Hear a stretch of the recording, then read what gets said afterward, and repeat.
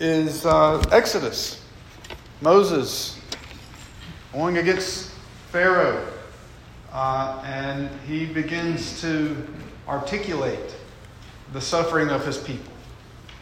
And Pharaoh is trying to hush him, trying to ignore him, doesn't take him seriously, tries to outmatch the plagues that he commissions. It is of no use. The people still cry out. God, what does God do? God hears their cry.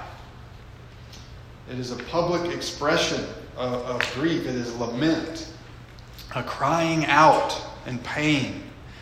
We see this all over the Psalms, by the way. The Psalms are not just praises. They're not just personal prayers. Almost half, not quite, but nearly half of the Psalms contain lament. So do a run through the Psalms one afternoon, and your heart's going to be going up and down, up and down. There's some really like visceral cries that constitute almost half of the Psalter. That's the first dimension. Okay, I'm going to write on the board a little bit. I didn't plan on that, but I'm just going to go ahead just for fun. I can admire my handwriting, which is in shambles. Okay, so dimension 1 of prophetic imagination. And I don't know that Brueggemann uses the word dimension. Maybe he does, I can't remember, but I like that word.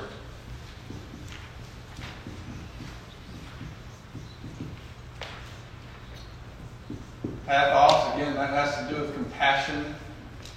This is grief. Grieving publicly. Lament. No lament, no Bible. No lament, no Israel. No lament, no Jesus. No lament. Just go ahead and erase the entire book of Jeremiah. Brueggemann really presents him as the quintessential artist of prophetic critique. Lamentations, of course. The title speaks for itself. All right, the second dimension, okay, Jeremiah. The second dimension is energizing and amazing.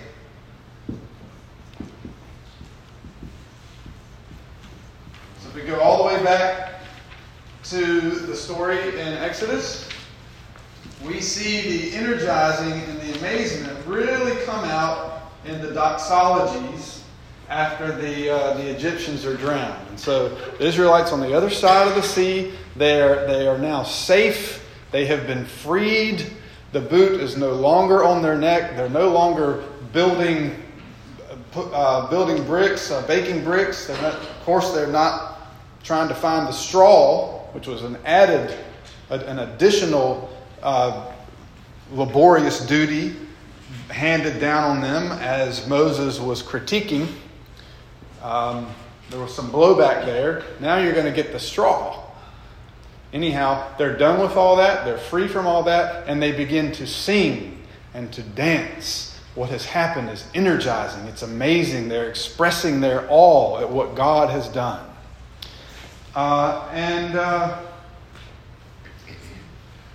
The quintessential artist of energizing and amazement at first, until we get to Jesus, is 2nd Isaiah. Or we'll just say Isaiah. But you really get the thrust of this in chapters 40 through 66. And remember, Isaiah, 2nd Isaiah, is energizing and amazing the people who are in captivity. They're in exile. They're in Babylon. Now, King Cyrus has kind of poked his head up and he's on his way. And I think 2nd Isaiah is sensitive to the politics of the situation. He recognizes that Babylon's in power. being diminished and threatened by this other world power. And so he sees a new day coming, and he's waxing poetic in the middle of an open-air prison. He sort of looks like a madman, a little bit like a fool, but his poetry energizes them. Just with words. Just with words. Remember King, standing up in the midst of the dismantling of Jim Crow. It really begins with this community. He's a mouthpiece for the community, but really all he has so far is words. There are no laws yet. There's no integration yet. At least it hasn't taken off. It's just words. It's lyrical. It's dreamy. It's mystical. It hasn't happened yet, but it's beginning to become part of the imagination, and that's everything. Once it becomes part of the imagination, once you begin to wrap your mind around the possibility, for nothing will be impossible with God. Once that begins to sink in, this just might be possible. We don't get there without the words and the poetry and the songs, the speeches, the preaching.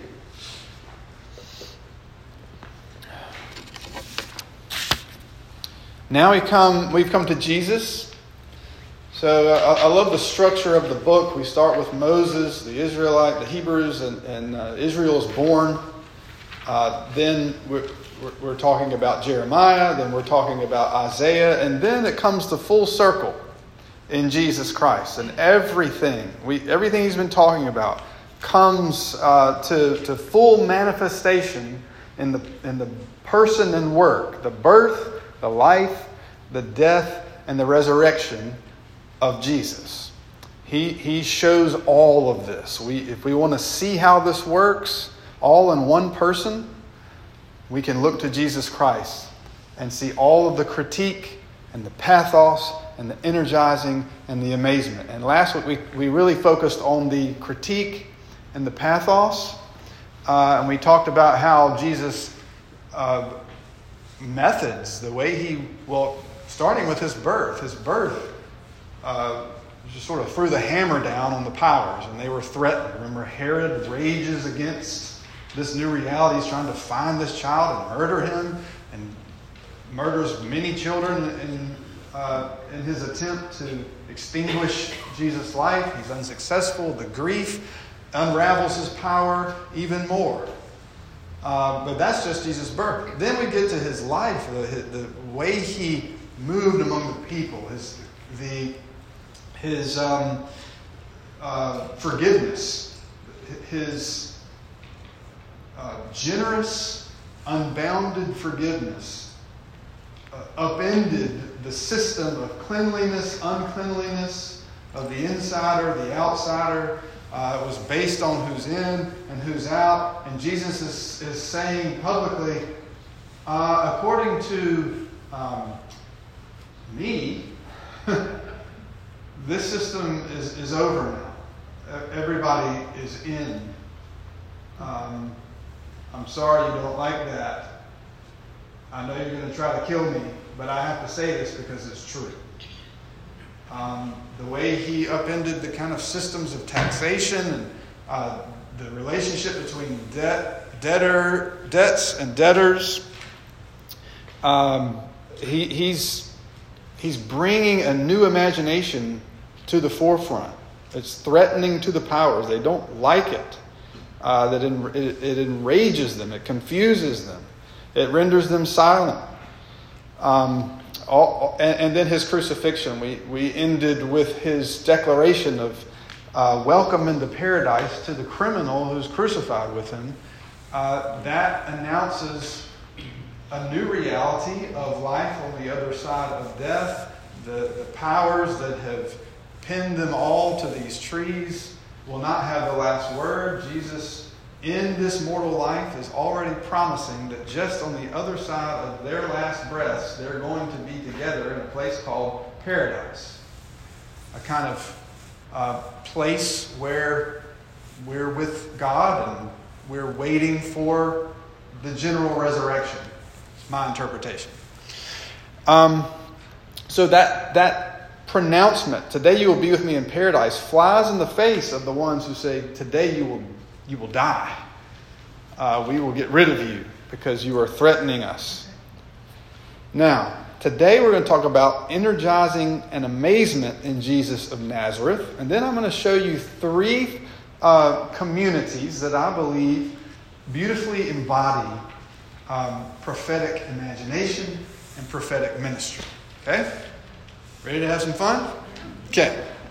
All right. So, it's really, again, what I said to you in the beginning, my hope for this class is that this would energize you. That this would give you a kind of new set of lenses through which to see Scripture, to see your faith, to see the world around you. Think of one lens as critique, pathos. The other lens is energizing and amazement. I want this to give you joy. I want when you leave this class tonight, after your experience being together these 5 weeks, it is my hope that each one of you will begin to see this stuff coming out in your life and in your work and your engagement with the church, your reading of Scripture, your experiences with your Bible studies, wherever you go. Some word, some term, or some statement that Brueggemann has invited us to learn will strike you and open your eyes in a new way. Because we're always growing. Until we die, we're always growing and changing and being changed and being transformed into faith, out of faith, from faith to faith. Well, this is what I'm hoping this class will be, a threshold to a new dimension of faith for everyone. So, we'll start with Jesus embodying both of the dimensions at once. You will find this very familiar. Blessed are you who are poor, for yours is the kingdom of God. Blessed are you who are hungry now, for you will be filled. Blessed are you who weep now, for you will laugh. These blessings are amazing. You're not blessed if you're poor. You're not blessed if you're mourning. You're not blessed if you're hungry. According to Jesus, now you are. This is new. This is amazing. This is, if you're in the congregation hearing this for the first time, you are struck by the newness, the new teaching, the authority with which he's speaking. You have not heard this before. We've heard it, most of us, and maybe we're a little bit conditioned to it, but first time this happened, energizing, amazing. Well, blessed are you, and people hate you. That doesn't sound right. But Jesus will show this with his life, that it's true. But woe to you. So we've been here. Bless. Woe to you who are rich, for you've received your consolation. Woe to you who are full now, for you will be hungry. Woe to you who are laughing now, for you will mourn and weep. Woe to you, and all speak well of you, for that is what their ancestors did to the false prophets. Energizing and amazement and critique. Pathos. It's all here in the Beatitudes. The blessing and the woes. Now, this is the Lucan version. But we see depicted here in Luke a combination and an intertwining of all that the prophets have been proclaiming, all of their prophetic imagination, the different facets they showed. Jesus is the whole diamond. All of the facets we see in him. And he's also, remember, he's gathered this new community around him. These are marginalized people. These are mostly kind of outcasts. They're not powerful people. They're peasants. They're Galileans, fishermen, kind of, we might call them working class, lower middle. If you were at my class last May about the powers of class, there are kind of levels. They're on the lower levels of the class hierarchy. They don't belong They don't have wealth. They don't have power. They're not giving charge over military units on their way to conquest. These are the disinherited. And Jesus is with them. He's gathered them. He's gathered this community and said, you are blessed. All right. Now, you will be familiar also with this account.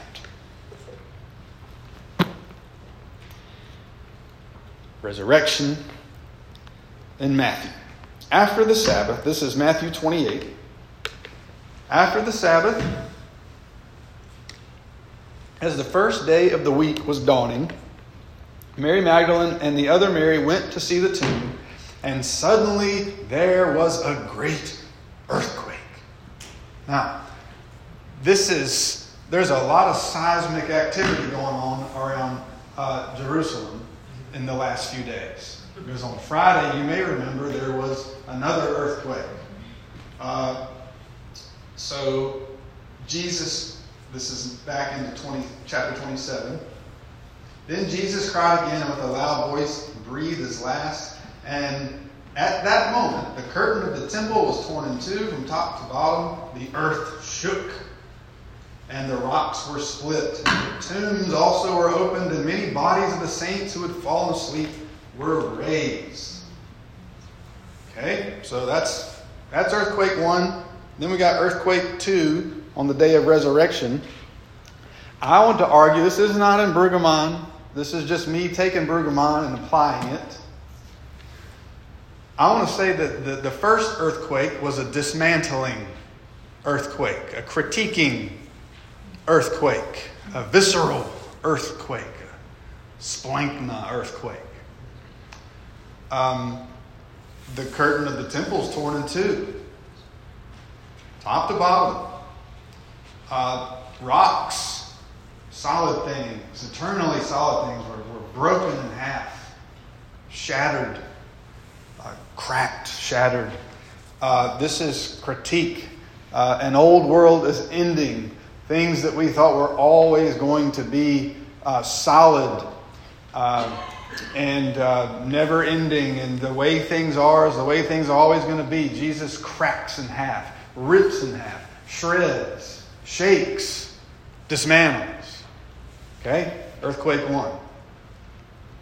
Earthquake 2. And suddenly there was a great earthquake, for an angel of the Lord, descending from heaven, came and rolled back the stone and sat on it. His appearance was like lightning, and his clothing white as snow. For fear of him the guards shook, there's that word again, and became like dead men. But the angel said to the women, do not be afraid. I know you're looking for Jesus. He's not here. He's been raised. Come and see the place. And it goes on and on. But this is energizing. This is amazing. And it's really funny. I want to show you one of the funniest parts of any of the resurrection accounts. Now, this Easter, kind of funny. I'm preaching for the sunrise service. I'm preaching from Mark. That's the one where the women run away and don't tell anybody anything for fear and amazement that sees them. That's kind of funny. It's spooky and mystical. I love that account. It just ends like a Quentin Tarantino movie or something. The women are just running and kicking up dust. And where are they going? They're not telling anybody? Well, in Matthew, at this earthquake, I think it's really funny that the stone is rolled back. So this angel just comes out of nowhere. Well, it's descending from heaven, sorry. Specifically, heaven. Came and rolled back the stone. Okay, so the stone was supposed to always be there. This is a grave. It's permanent. You can't move it by yourself. Well, he moves it out of the way. No problem. This 2-ton stone is like Play-Doh. He just rolls it back. But then, what does he do? He sits on it. And I don't want to explain the joke. It's not funny after you explain a joke. Why did the chicken cross the road? Well, the reason he crossed the road, and the reason it's funny is because it's over. You lose the joke. But I think this is funny because he sort of turns this old stone into a throne, new power. It's also kind of like have you ever had siblings? If you're the oldest sibling, little brothers and sisters, you ever sat on them to show your authority? It's not as funny for the younger sibling, but I sense that kind of dynamic here. This thing that was supposed to be permanent, this tool of death's preservation, it has now been sat upon. Authority is exerted over it. And I just kind of imagine him going, what? And crossing his legs and looking at the guards who are now passed out. I think that's funny.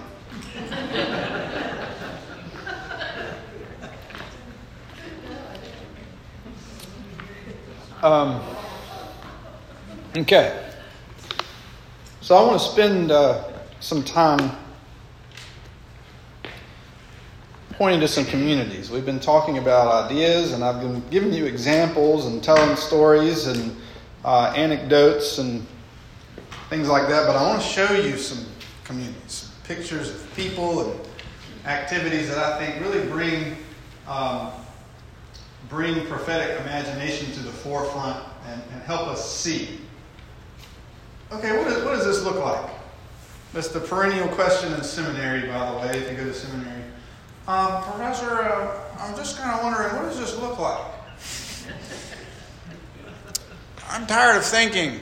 Show me the answer key. So, I want to show you what I think this looks like, and not only what I think. The first two examples I'm going to show you are from the book. So if you look in the latter, it's not a chapter. It's just one of the final little essays he writes. He gives examples. He says these are examples that I know from my experience. So the first two I'm going to show you are from Brueggemann's book, and then the third I'm going to show you is one that I want to share. So you've heard me mention the Religious Coalition for Nonviolent Durham probably over the years, but I've also mentioned them in one of our weeks that we shared earlier. I want to show you some pictures. Religious Coalition for Nonviolent Durham exists to do three things. They exist to bring awareness to gun violence in Durham. Every year about 30 people are shot and killed by guns. And they go and minister to the families. They do a beautiful thing called prayer vigils.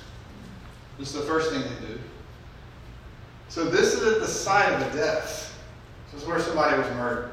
So it's a desecrated place. And part of their ministry is to go to the desecrated place with the family, with the family's permission. This isn't a quick thing.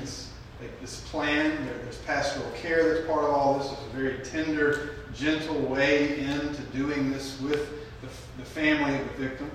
And they prioritize and privilege the family members and give them time to speak.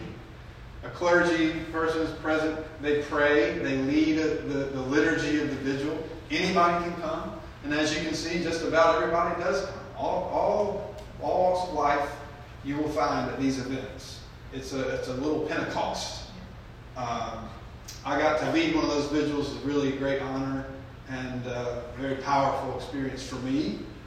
But that's one of the three things that this organization does. And they also have monthly meals, so they break bread together. There's table again. And the meals are for anybody. They're free. That you can come or not. And you get to know people, you make new friends, and you talk about issues. You make plans, perhaps for another vigil, or you talk about what's going on in the city, how you can be involved. And, it's a time of fellowship. It's energizing. It's life-giving. And then there's reconciliation and reentry. There's a program for reconciliation and reentry these are former imprisoned women who are free now and are celebrating in a worship service, a community worship service. And I just love this picture. You can see the joy on all three of their faces. It's amazing. It's energizing. But they needed help. Coming out of prison, you need help. You need a community. You need resources. And those of you here who do this work, you know in an intimate way the challenges that people face when they come out of prison. So, that's the Religious Coalition for Nonviolent Durham. This is my friend Marcia Owen, former executive director. She stepped down in 2016. This is an incredible person, and I would love to have her come here sometime.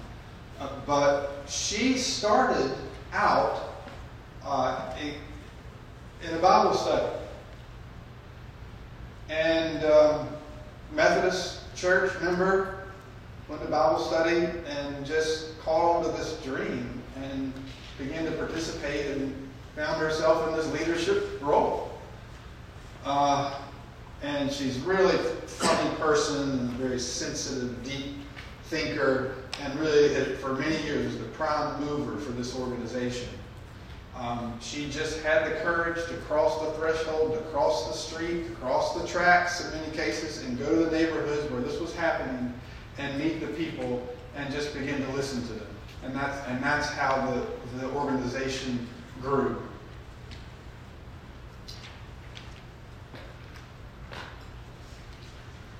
The second one that Brueggemann talks about is an organization in Memphis, Tennessee called Church Health. And Church Health, I think it's maybe 40 years old now. It was founded by this gentleman, Dr. Scott Morris. When he got his seminary degree, and he was like, that's not going to be enough. I'm going to go to medical school now. And so he did that too.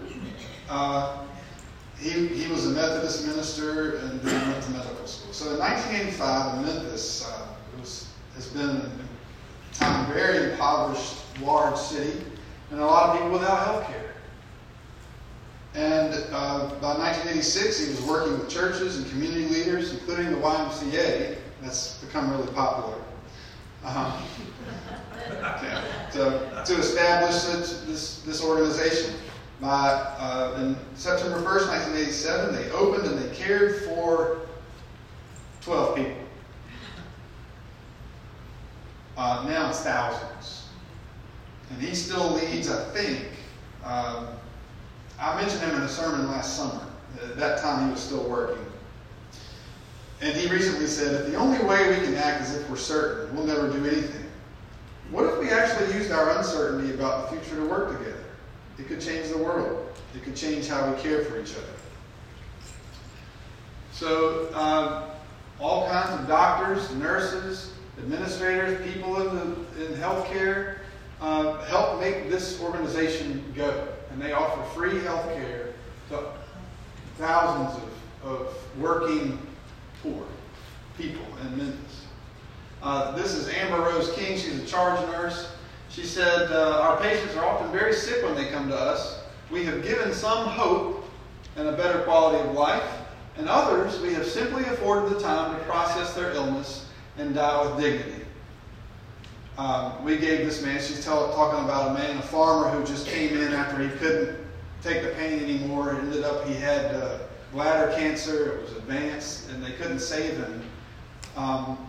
But she said, we gave this man the best care, the same as someone with insurance. So it's hope and it's dignity.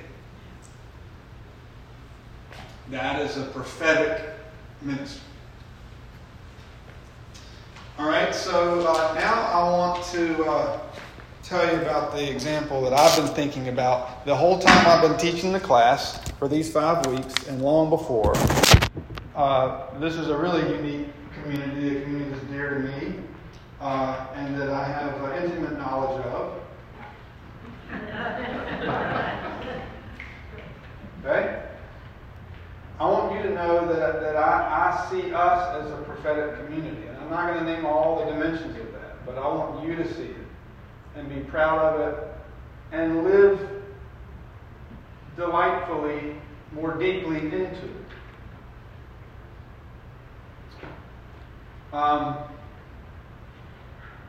We sort of stand out already from the outside in. We feed people. And this ministry is growing and changing, and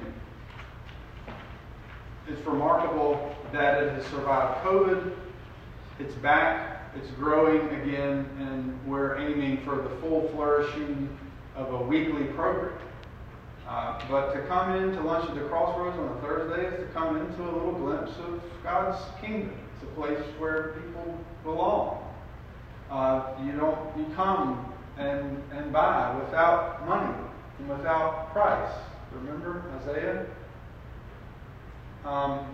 Clothes, food, friendship,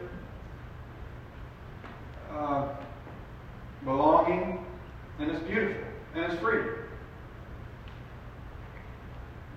And we send our youth to Koinonia Farms that used to get shot up, that was so prophetic, to learn about what this looks like in other places.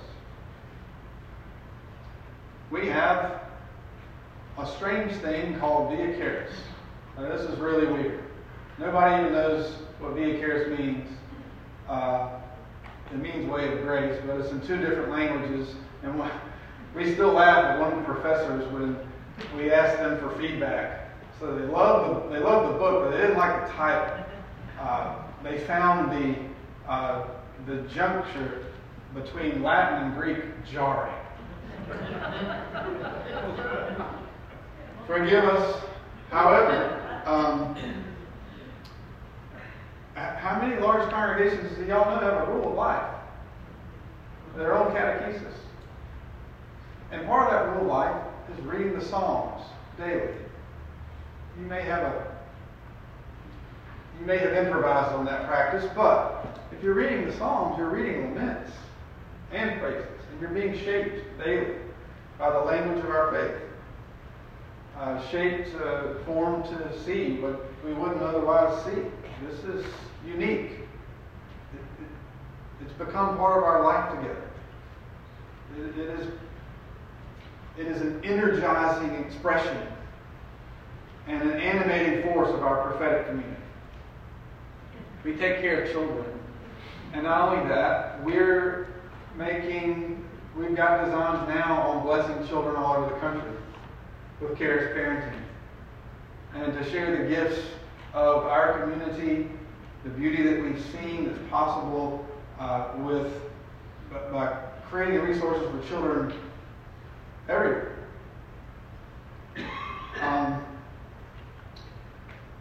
We want countless children at night for one of their parents or caretakers to come and bless them and teach them how to bless. God be in your head. God be in your eyes, your mouth. We are blessing young people with singing who might not otherwise have the chance. And this has been renewed after being dismantled by COVID. Look at this. This is energizing. This is amazing. We had 3 registrations in September. We have over 50 now. There's something here. There's something new happening. There's something beautiful happening. And all these children are going to be blessed, and they're going to share that blessing. We support people who are leading prophetic communities around the world. It's Jenny Jenkins. She's the missionary to Haiti through Cooperative Baptist Fellowship. We've partnered with her. We're a sponsor for her. That's a prophetic thing to do. We're not just here. We share these blessings around the world. Haiti, Puerto Rico, Cuba. Each one of these missions has its own unique quality.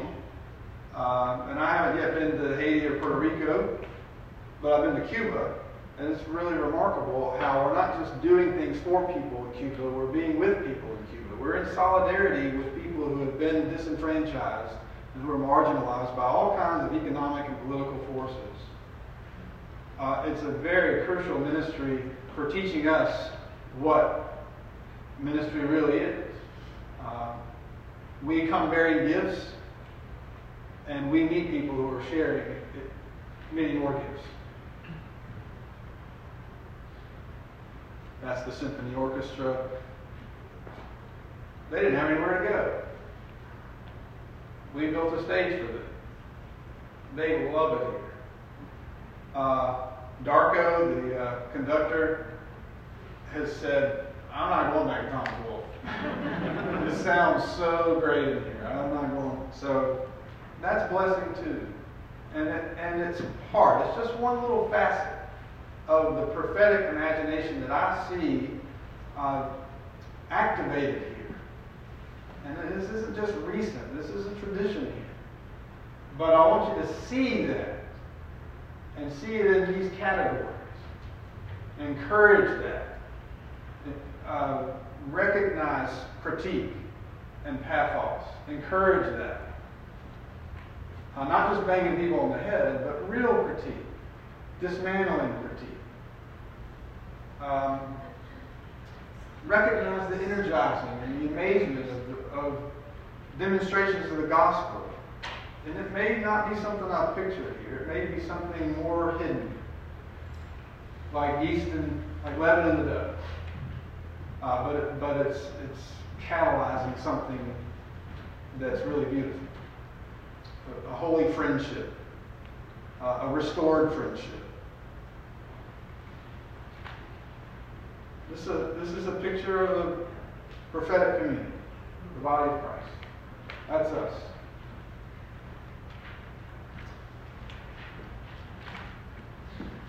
So, prophetic imagination has changed my life. I commend it to you. And if I may, if you will humor me, I will commend one more thing to you, which is one final recommendation for how to see and live in and enact the prophetic imagination. I want all of you to think of yourselves as changing time zones. Okay, so we have worldly time. But not here. We have God's time. We have liturgical time. So when you imagine yourself going through, beginning with Advent, the season of Christmas, the season of Epiphany, which we're about to conclude with Transfiguration, and commence with the season of Lent, then on to Holy Week. The Holy Week distills the whole story. Come, join us for the Stations of the Cross, because you have to pass through the grief to get to the joy, remember? You can't skip to that. Come live the story out. We'll celebrate on Easter. Energizing. Amazing. Then the season of Easter. We look for resurrection everywhere. And then the season of Pentecost marks the time of the church's growth and the breaking of boundaries and the old social orders crumbling, dismantled, people living together, worshiping together who would never be together if it weren't for this place. That's God's time. That's liturgical time. Change your time zone. Recognize that that's what's happening. Familiarize yourself with God's story year in and year out. And your eyes will be open. And your imagination will expand. And I think that's a really wonderful transition to my last line here for you tonight. If you'll remember my first line, I sang it. I got it now. I got to sing my last line. We'll begin with a spin, traveling in the world of my imagination. What we'll see will defy explanation.